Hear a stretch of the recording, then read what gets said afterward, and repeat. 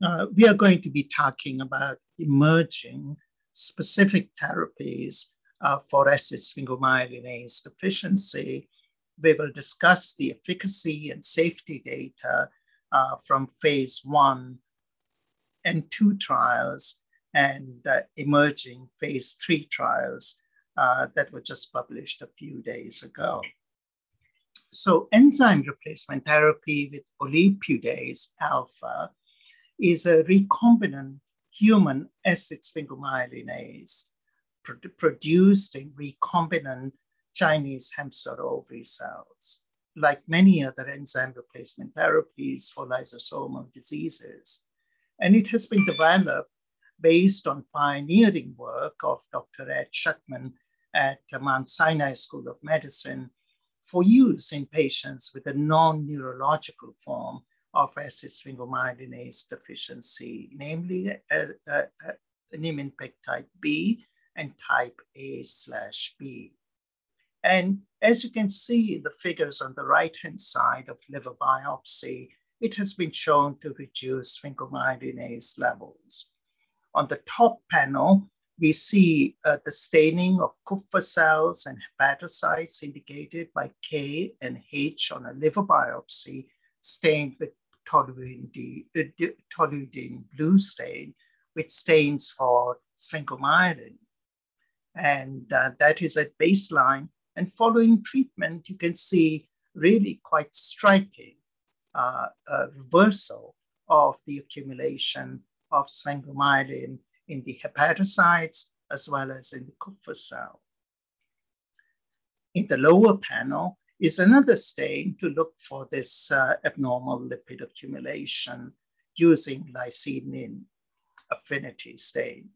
And again, you see using this different approach, there is really quite dramatic reduction of acid-sphingomyelin in hepatocytes as well as in Kupffer cells. In fact, there is almost complete clearing in the Kupffer cell, but there is some residual accumulation in the hepatocytes. So in the early studies, olipudase alfa was dose titrated, and up to a dose of about 3 milligrams per kilogram was shown to reduce sphingomyelin in tissues very effectively. In the early studies, it was found that very high doses, such as greater than 10 milligrams per kilogram body weight, were associated with severe toxicity in the mouse. And this was due to rapid catabolism of the accumulated sphingomyelin that led to a surge in ceramide. And that is shown in the right-hand panel, which following administration of a pretty high dose of olipudase alfa in a mouse model of sphingomyelinase, you can see that at baseline there is no ceramide, but after 5 minutes and over the ensuing hours, there is a very significant rise of ceramide, which can trigger an inflammatory response. Note that this is something that happens at very high doses. And so doses up to 5 milligrams per kilogram have actually been shown not to have this kind of ceramide release phenomena. So in the phase 2 clinical trial, it involved 5 patients, as shown in the schematic. The inclusion criteria was adults aged 18 to 65 years. Spleen volume was greater than 6 multiples of normal. Lung function was involved with DLCO 21 to 80% of predicted value. The liver function was preserved in these 5 patients, and there had been no organ transplantation in these individuals. These individuals started olipudase alfa every 2 weeks, starting at a very low dose of 0.1 milligrams per kilogram, and over time escalated to 3 milligrams per kilogram. And the patients were followed long-term. So this was a phase 2 study. It was non-blinded. The key endpoints were safety, reduction of spleen and liver volumes, any improvement in lung function, any improvement in hematologic parameters, and bone density, as well as patient-reported outcomes. And this study was led by Dr. Melissa Wasserstein at Montefiore Hospital. So these are the patients' demographics at the baseline in the phase 2 ASCEND clinical trial. Patient had symptom onset from the age of 4.2 years, ranging from 0 to 12 years. And as you can see, these individuals who were adults had lived with this chronic disease for a very long period of time. There was a significant gap between the onset of symptoms and the diagnosis, which was 7.2 years. And it was very late in their natural history, when they were becoming quite sick, that they had the opportunity to have the first infusions of olipudase alfa. As you can see, 32 years. So as we map the natural history, there is an early onset in childhood, late diagnosis, and then living with the disease for up to three decades. The S-sphingomyelinase activity was diagnostically low. Patients have very significant splenomegaly, averaging 12.7 multiples of normal, ranging from 7 to 17 multiples of normal. And there was very significant hepatomegaly, averaging 1.74 multiples of normal, ranging from 1.21 to 2.23 multiples of normal. Here are the results of the phase 2 ASCEND clinical trial at 26 weeks to show the efficacy. Again, what you're seeing is toluidine blue staining of liver biopsy, showing heavy infiltration of this toxic sphingolipid, sphingomyelin, in hepatocytes and Kupffer cells. And at week 26, there is a dramatic reversal of that. And on the right-hand panel on the top, you can see the quantification of the inclusions of the sphingomyelin. Concomitantly, there was a decline in splenomegaly as well as in hepatomegaly in every one of these patients. And these were the results that were obtained within only 6 months. And these are remarkable signs of exquisite efficacy of olipudase alfa. In the phase 2 trial at 30 months, these are the data on the reversal of hepatomegaly as well as splenomegaly.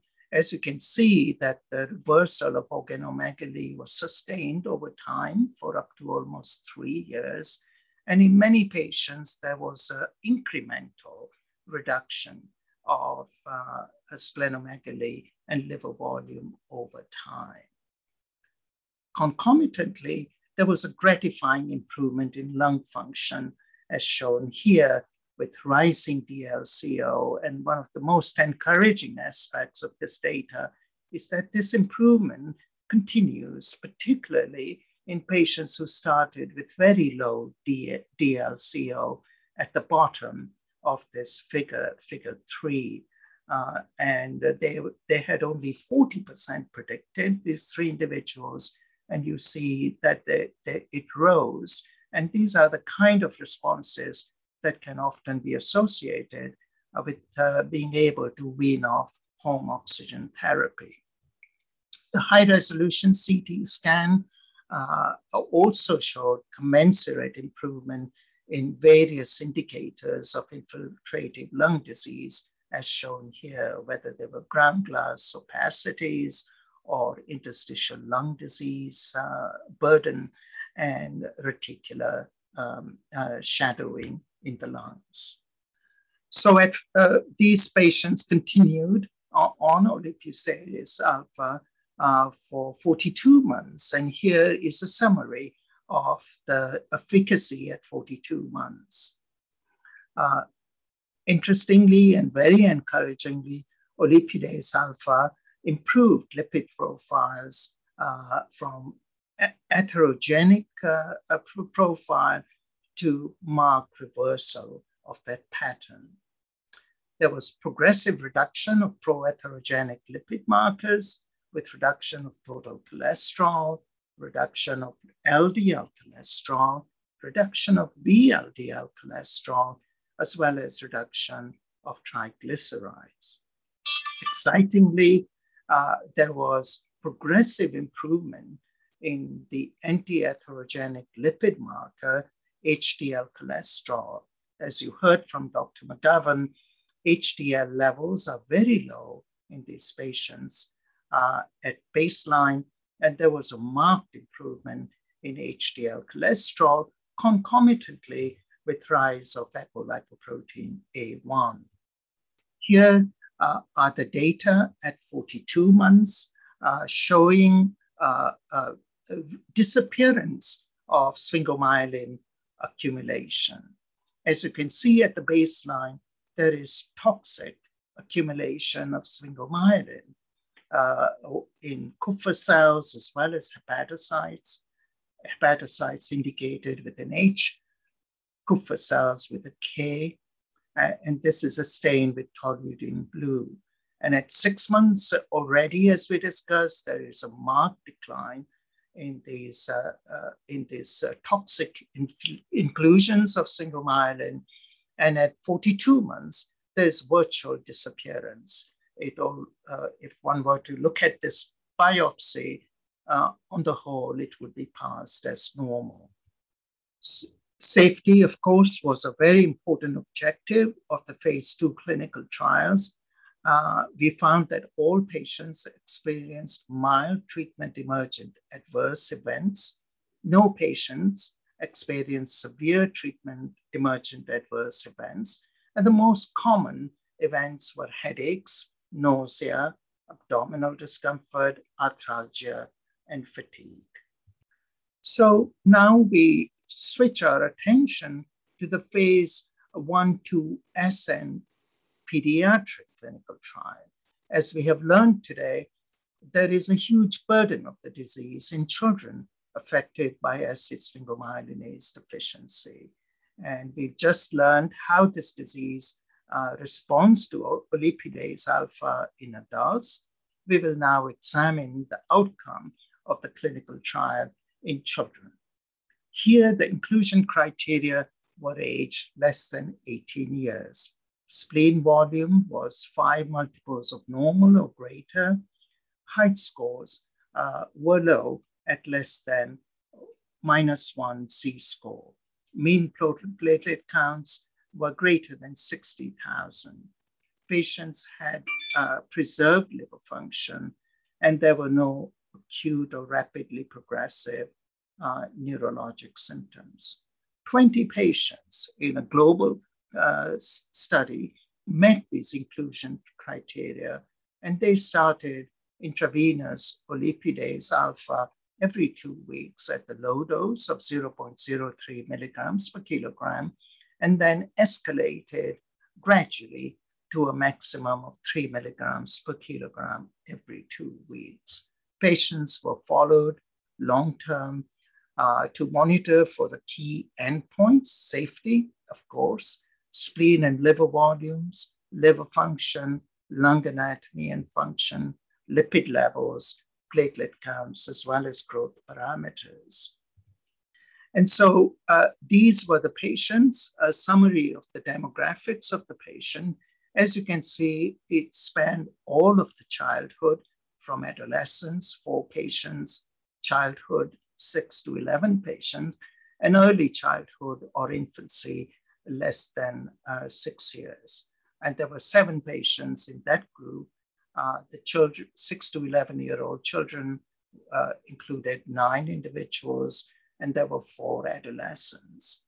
And by definition, all of these patients had a severe disease indicated by symptom onset within the first 1 or 2 years of life, leading to a diagnosis very rapidly, but somewhat delayed after 2.5 years. And then patients had lived with this disease, these children, for a period of time before they had an opportunity to participate in the clinical trial. And so the average mean age of enrollment was 8 years after the diagnosis, and then ranging from 3.4 years to 14.8 years. These children had a diagnostically low S-sphingomyelinase activity in peripheral blood leukocytes, and a significant number of these children had very severe splenomegaly, as one would expect, averaging about 60% of the children having splenomegaly that was greater than 15 multiples of normal. Here are the data stratified according to the childhood stage for the reversal of hepatosplenomegaly. And what you can see is the effect of olipudase alpha at week 26 and week 52. Shown in adolescents, in the childhood group, and in the infant or early childhood group. And in every one of these groups, there is a dramatic decline in splenomegaly at 6 months and at 1 year, up to greater than minus 50%. Gratifyingly, the youngest children have the most striking reduction of splenomegaly, but this is uniform throughout the ages in the childhood. We see exactly the similar trends with the reversal of liver disease indicated by hepatomegaly. And these are very highly significant changes from baseline at 6 months and 1 year in the adolescents, in the infants and early childhood individuals, and also the older childhood group. Again, with reversal of liver disease, you see the most striking reversal of disease in the infants and early childhood, although we see the same trends in other groups across childhood. It was exciting to watch concurrent improvement in the atherogenic lipid profile. So there was a striking reduction of atherogenic dyslipidemia, indicated by progressive fall of total cholesterol, which was related to fall in LDL cholesterol, but combined with a very striking rise of HDL cholesterol. Triglycerides also fell, reflecting a reversal of the VLDL lipoprotein. And so on this figure, you can see that there is a reduction in VLDL as well as LDL, and a beneficial rise of high-density lipoprotein. These were very gratifying data on striking reversal of growth failure, shown as height C-score in each individual 20 children enrolled in the clinical trial. And overall, the trend is reversal over a 1-year period. These are very impressive data compared to, as we have come to expect in other lysosomal diseases. And by least mean square analysis, these improvements in growth failure were all were significant in the childhood age as well as in the infants at 1 year, and there was a trend towards statistical significance in the adolescents, again underscoring that earlier treatment would prevent this growth failure that can meld into the adolescence and then into early adulthood. So the safety outcomes, of course, are extremely important. We found that all patients experienced at least one treatment emergent adverse event, which were mostly mild, 88%.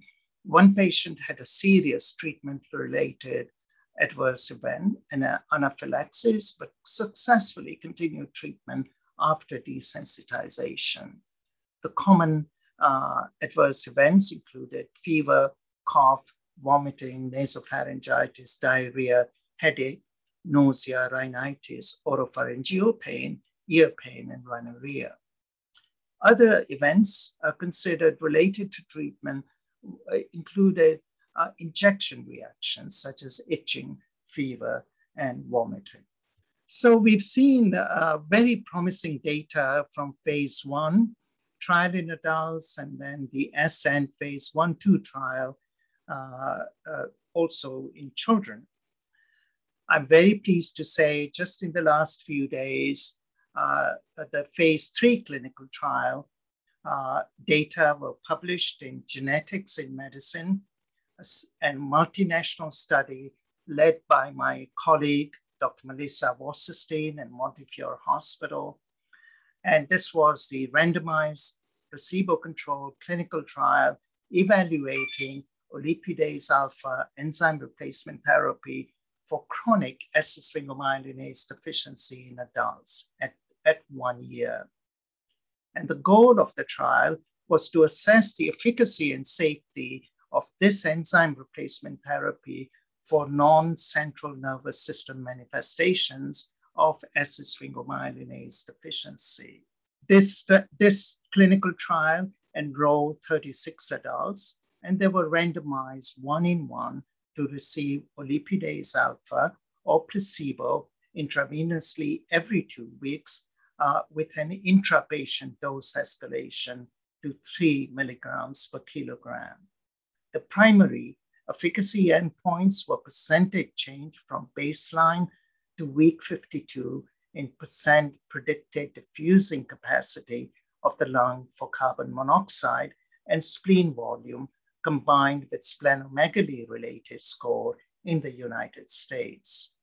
Other outcomes included liver volume, liver function, sphingomyelin content, pulmonary imaging and pulmonary function, platelet levels, lipid levels, and pharmacodynamics. The results showed that by least mean square percentage change from baseline to week 52, it favored olipudase alpha over placebo for percent predicted diffusing capacity of the lung for carbon monoxide, 32% versus 3%, which was highly statistically significant. Spleen volume decreased concurrently, averaging 39% decrease in the olipudase group versus 0.5% increase in the placebo, again, highly statistically significant. Concomitantly, there was a decline in liver volume that was also highly significant compared to placebo. Splenomegaly-related score decreased in both groups. Other clinical outcomes improved in the olipudase alpha group compared with the placebo group. There were no treatment-related serious adverse events or adverse event-related discontinuations. Most adverse events were mild. In conclusion, therefore, olipudase alpha was well tolerated in this major placebo-controlled clinical trial and associated with significant and comprehensive improvements in disease pathology and clinically relevant endpoints compared with placebo in adults with acid-sphingomyelinase deficiency. There are other clinical investigational treatments for acid-sphingomyelinase deficiency, and these include gene therapy with an adeno-associated viral factor, specifically AAV9, to deliver human acid-sphingomyelinase. Currently, there are preliminary studies ongoing in animal models. Another novel approach has been inhibition of fatty acid amide hydrolase to reduce degradation of the endocannabinoid system too. In preliminary studies in mouse models and in vitro studies published in this reference cited here, number 2 here, by Bartoli et al. In EMBO Molecular Medicine, there are promising responses for this type of approach to treatment. So in summary then, acid-sphingomyelinase deficiency, otherwise known as Niemann-Pick type A or type B or type A/B, comprises a group of potentially life-threatening disorders caused by deficiency in acid-sphingomyelinase enzyme in the lysosomes and lysosomal accumulation of sphingomyelin. Acid-sphingomyelinase is caused by biallelic mutations in the acid-sphingomyelinase gene designated SNPD1. Common symptoms presenting include hepatosplenomegaly, but not Niemann-Pick B and AB. But note that Niemann-Pick type B and type AB, highly heterogeneous disorders. Olipudase alfa is an investigational treatment that has been shown to safely reduce liver and spleen volumes, reverse atherogenic dyslipidemia, and other signs and symptoms of ASMD, including lung disease and growth failure.